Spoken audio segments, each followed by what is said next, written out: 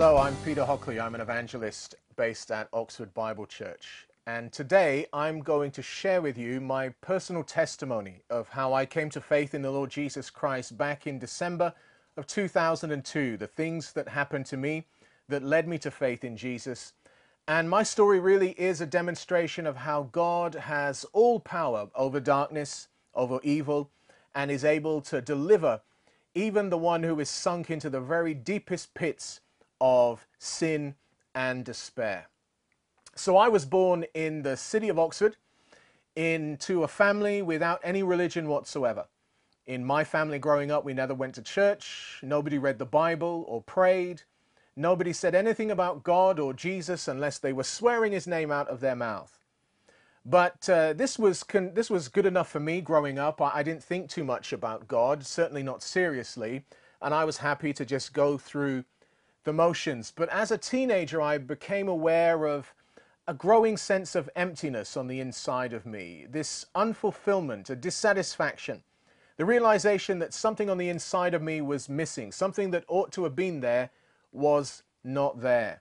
But I didn't know where to begin searching to find that thing that was missing, or how indeed I could put my hands on it.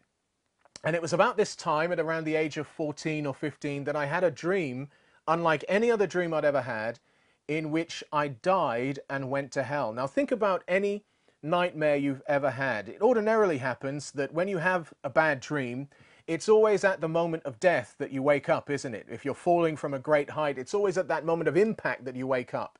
It's always when the car crashes or the gun goes off that you open your eyes and find yourself awake. But with this particular dream, I died and was dead. And the dream continued, and I found myself in a place of darkness and fire.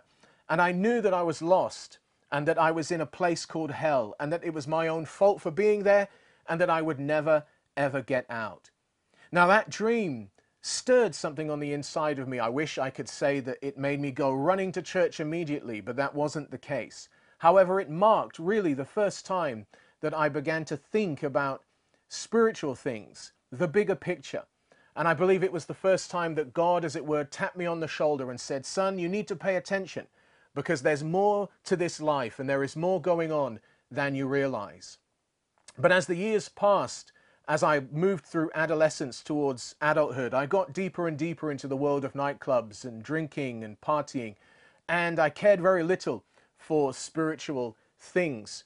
However, by the time I reached the age of 20, I sat in my garden one evening and I did pray the first prayer in my life. It surprised me even as I prayed the words out of my mouth, but such was the emptiness on the inside of me, such was that growing, aching feeling that something was broken on the inside of me. I sat in my garden that night and I found myself saying the words, "God, I don't even know if you're real, but if you are," because I might just be talking to myself, "but if you're real, if you are out there somewhere and you care about me even just a little bit, please, please help me change my life because I can't live like this anymore." Now, I wasn't thinking about Jesus. I wasn't thinking about churches or Bibles. I was just calling on God, whoever or whatever that may be. And what began that night was an 18-month journey of spiritual exploration where I began reading all sorts of books and materials, things online about all different kinds of religions and forms of spirituality. And that journey continued, that curiosity grew over the next year and a half until the point where I was convinced that there must be a God out there somewhere, but how to find him, how to know him, how to touch him if such a thing is possible. And it was about that same time that I met the first real Christians that I had known in my life. 3 sisters who came to work in the same place where I did. People who were born again, spirit-filled Christians, the first true people of God I'd ever met in my life. And shortly after I met them and their mother, who they lived with, they moved house, interestingly enough. You see, they lived on the other side of town, but shortly after meeting them, they moved house, and the house they moved to was just 5 minutes walk from my front door to their front door. They were just a few streets away. We were practically neighbors, and I began spending more time with that family, even outside of work, and got to know them very well, and we became very close friends. And they shared the gospel story with me. They told me about Jesus.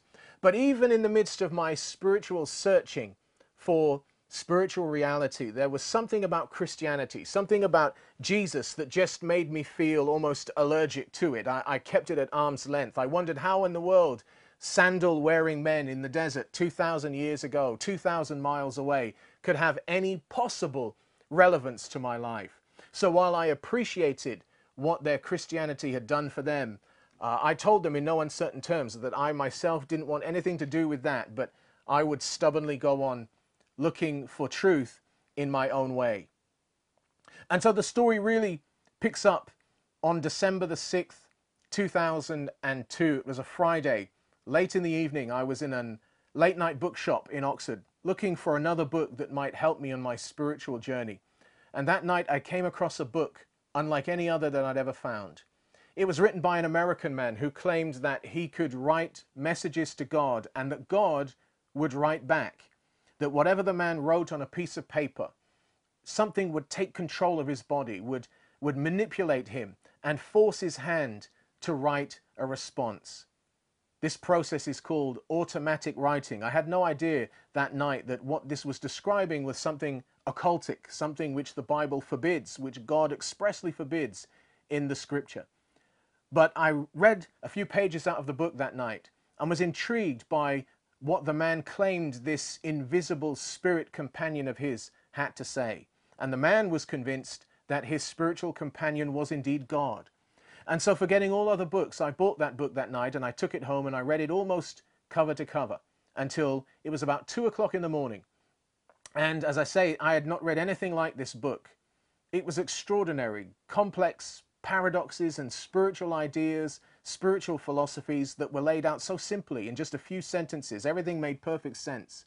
The thrust of the book was that human beings are divine, that human beings are themselves God, that in the beginning God was all alone and knew everything that there was to know, but he had not done anything. And so dividing himself into millions, no billions of pieces, those individual elements of God, human beings, were to live on earth and do and experience everything there was to do and experience, so that God himself would go from knowing everything to having experienced everything. The message of the book was that we can live however we want, that there's no sin, there's no judgment, there's really no right and wrong, because the meaning of life is to do everything, to experience everything, happiness, pleasure, despair, misery, good things, bad things.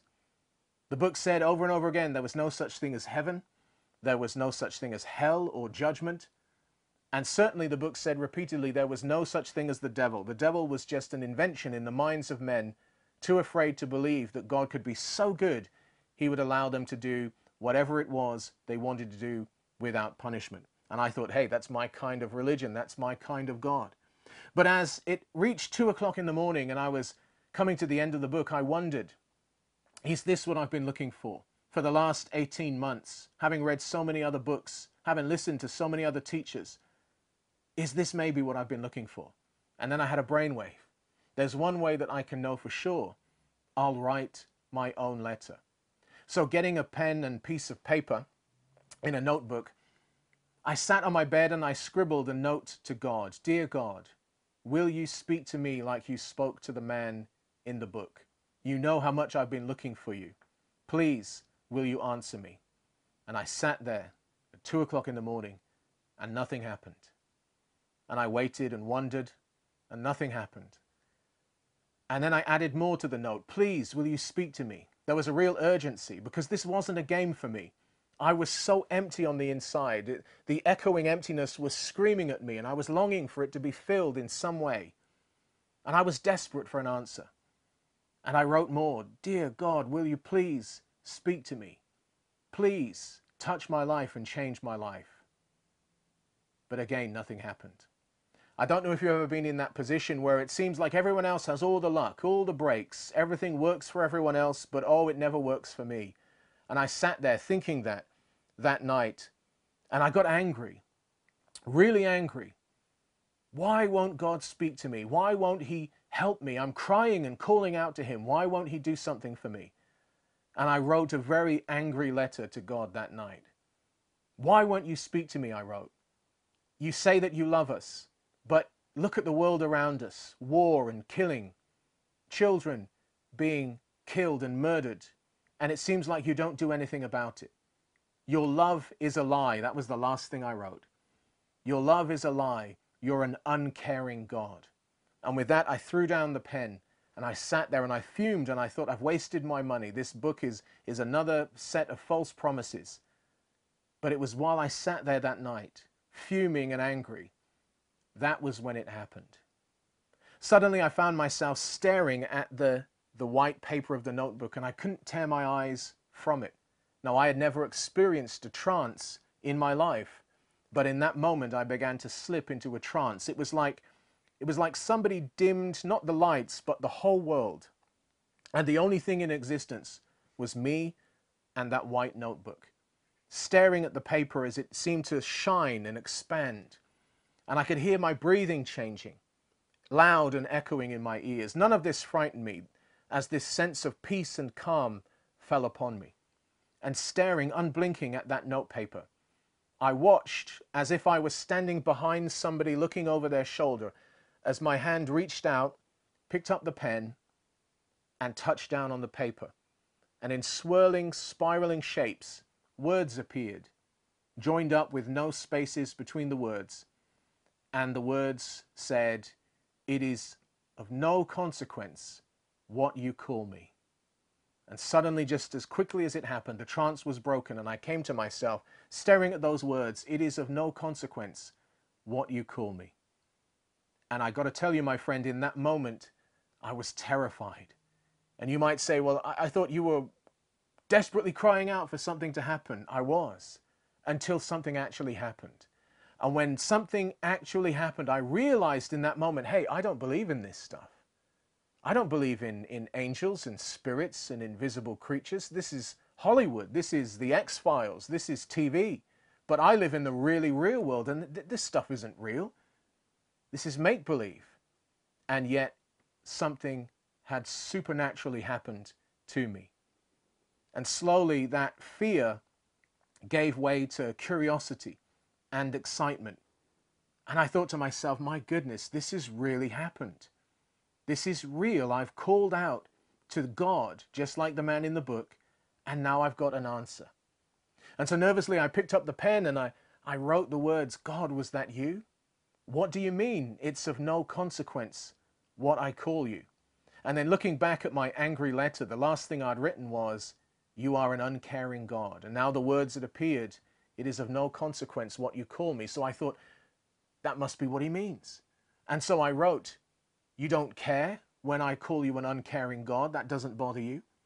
And immediately I found myself slipping into that trance state again. And more words spiraled out of the pen, saying, "Yes, that is correct.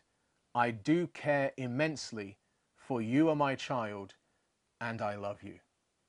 And I burst into tears because I realized, my goodness, I've done it. What I've been searching for, what I've been longing for, what I've been desperate for, I found it. This is it.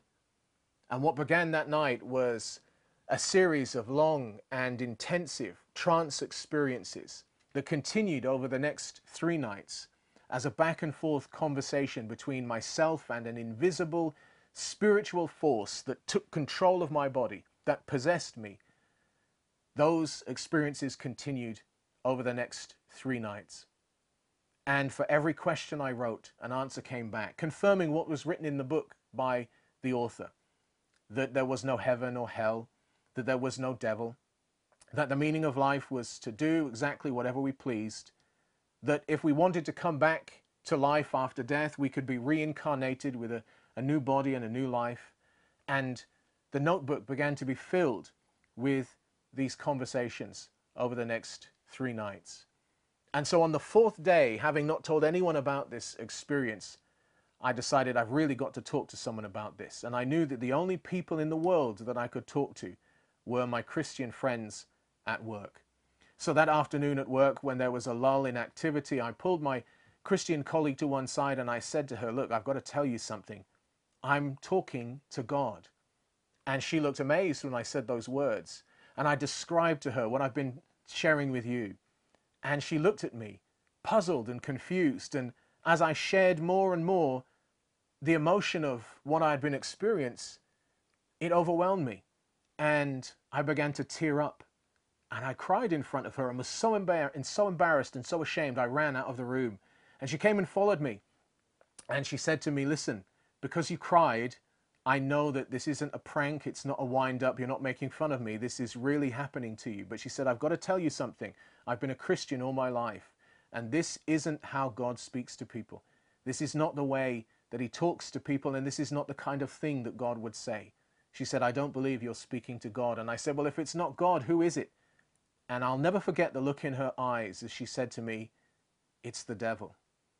And the moment she said it, it was as if I heard a voice in my head which said, there's no such thing as the devil. And I laughed at her and I slammed my hand on the table and I said, there's no such thing as the devil. She said, you're speaking to the devil. I told her, he told me he's God. And she said, the devil is a liar.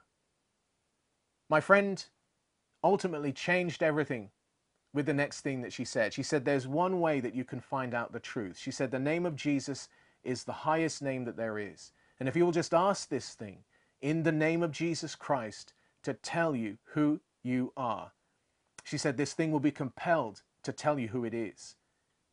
And so that's what I did.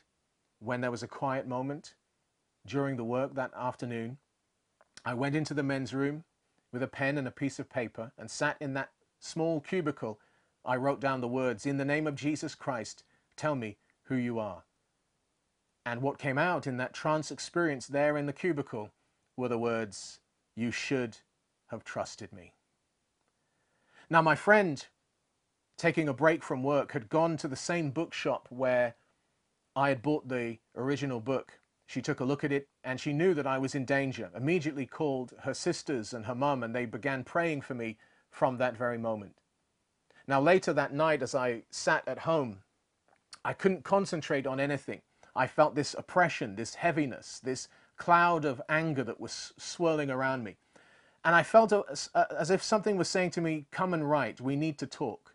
And so sitting in my bedroom with the pen and paper, I began the trance experiences again. But this time in this deep trance, my hand was writing furiously a list of all of my sins, all of my mistakes, condemnation pouring out of the pen to me. And I began to feel nervous and afraid for the first time during this experience. And I was screaming with my mind at my hand to let go of the pen, to stop writing, but it refused, as more and more of this angry tirade towards me was coming out of the pen, until finally the words were scratched by the tip of the biro in large black capital letters. Yes, you fool, I am the devil. And I thought, I'm lost. I'm dead. Because I realized in that moment that everything my friend had told me was true. Everything my Christian friend had shared with me was true. She was right and I was wrong. It was not God that I was speaking to. It was not God that I'd been having these experiences with over the last 4 days and nights, but it was a demon. It was the devil.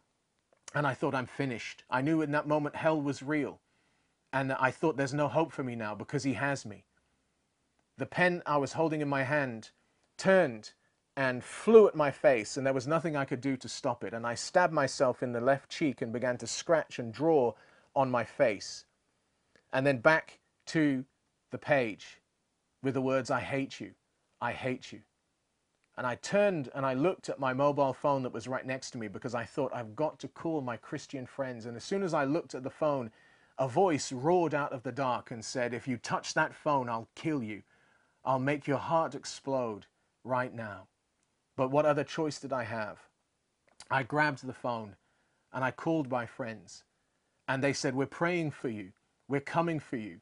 And my Christian friend said, call upon Jesus now. Call upon Jesus and he will save you.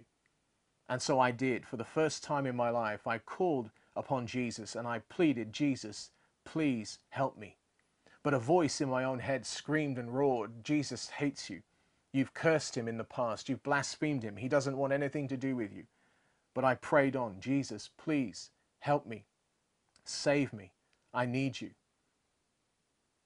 Over the course of the next hour or so, in the grip of this demonic manifestation that was tearing me apart. I was certain that I was about to die and fall into hell.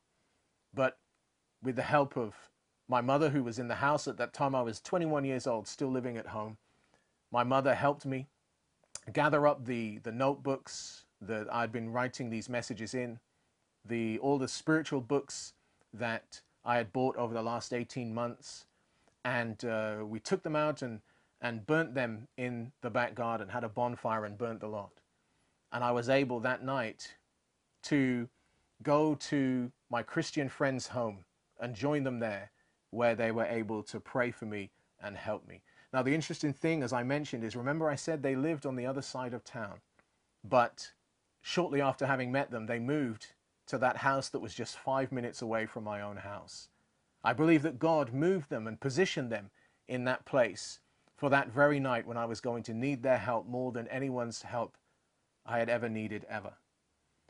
And so that night I found myself sat in their living room in an armchair, the biro pen and scratch marks still all over my face, and sat in that armchair. They had already prayed. They felt like they already had won the victory. And so no one said anything. My friend, her sisters, their mother, we all just sat in silence and just watched Christian programs on TV, programs like this, and no one said anything. And after about 2 hours of that, I suddenly realized that I felt peace and calm, and all fear had fled away, and there was no more fear in my heart.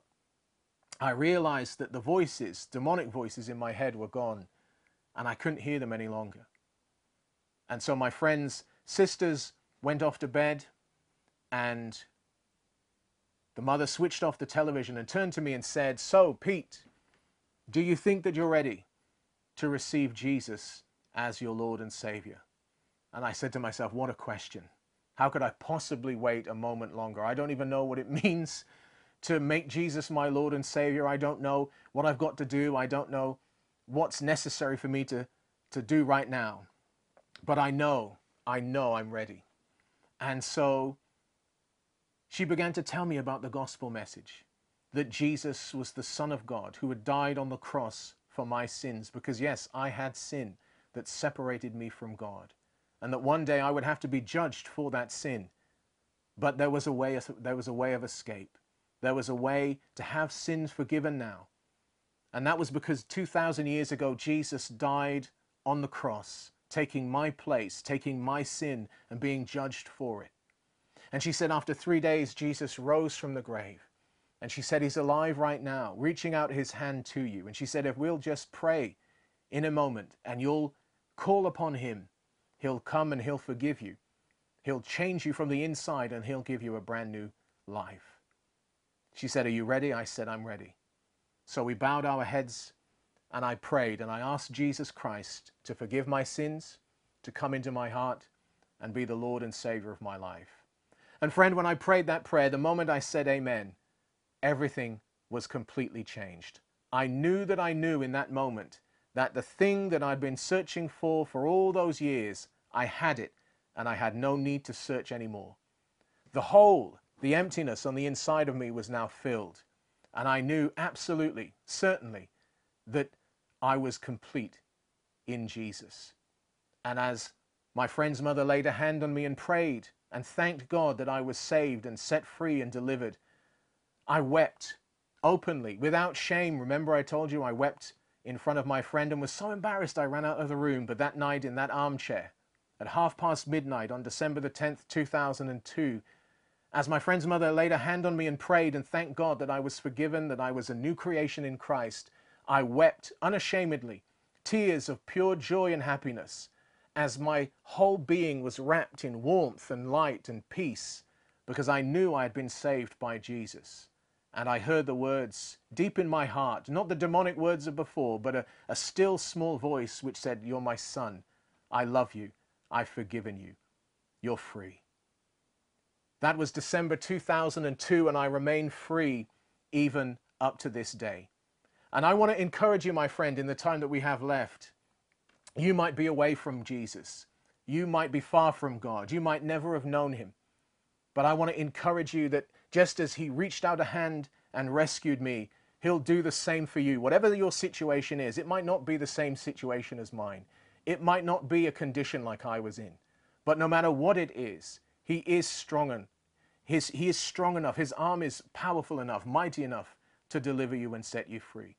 So I want to encourage you, whatever situation you're in, wherever you are, even if you are a Christian and you've moved away from God, you've drifted from him, I want to say to you now, please don't delay. Call upon the name of Jesus. He is mighty to save.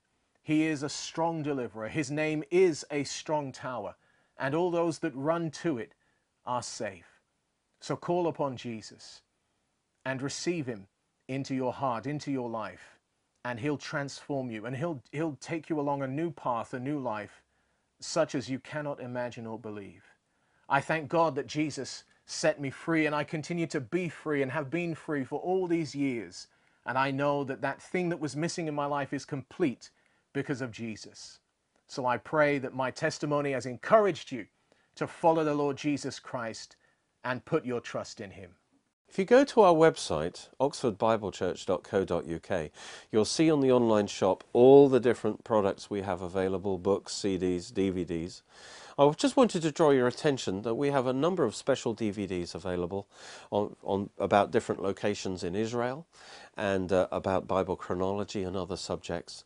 On top of that, we actually have over 500 different DVDs available of all the TV programs we've ever done on different subjects. Now, there are too many of them to kind of list to you, but you can phone the office, you can send an email to us at obc.church@yahoo.co.uk, and you can ask for a list of all our DVDs, and then you can perhaps order the ones that take your fancy. Thank you for watching. Join with us at Oxford Bible Church every Sunday at 11 AM Greenwich Mean Time for our live stream service, or join us at Cheney School, Headington, Oxford, OX3 7QH. You can watch more of our teachings on our Roku channel and Derek Walker's YouTube channel. All Derek Walker's books are available in printed and Kindle versions in all Amazons worldwide, or online with other great products, where you can also support our programs at www.oxfordbiblechurch.co.uk, or by calling 01865 515 086.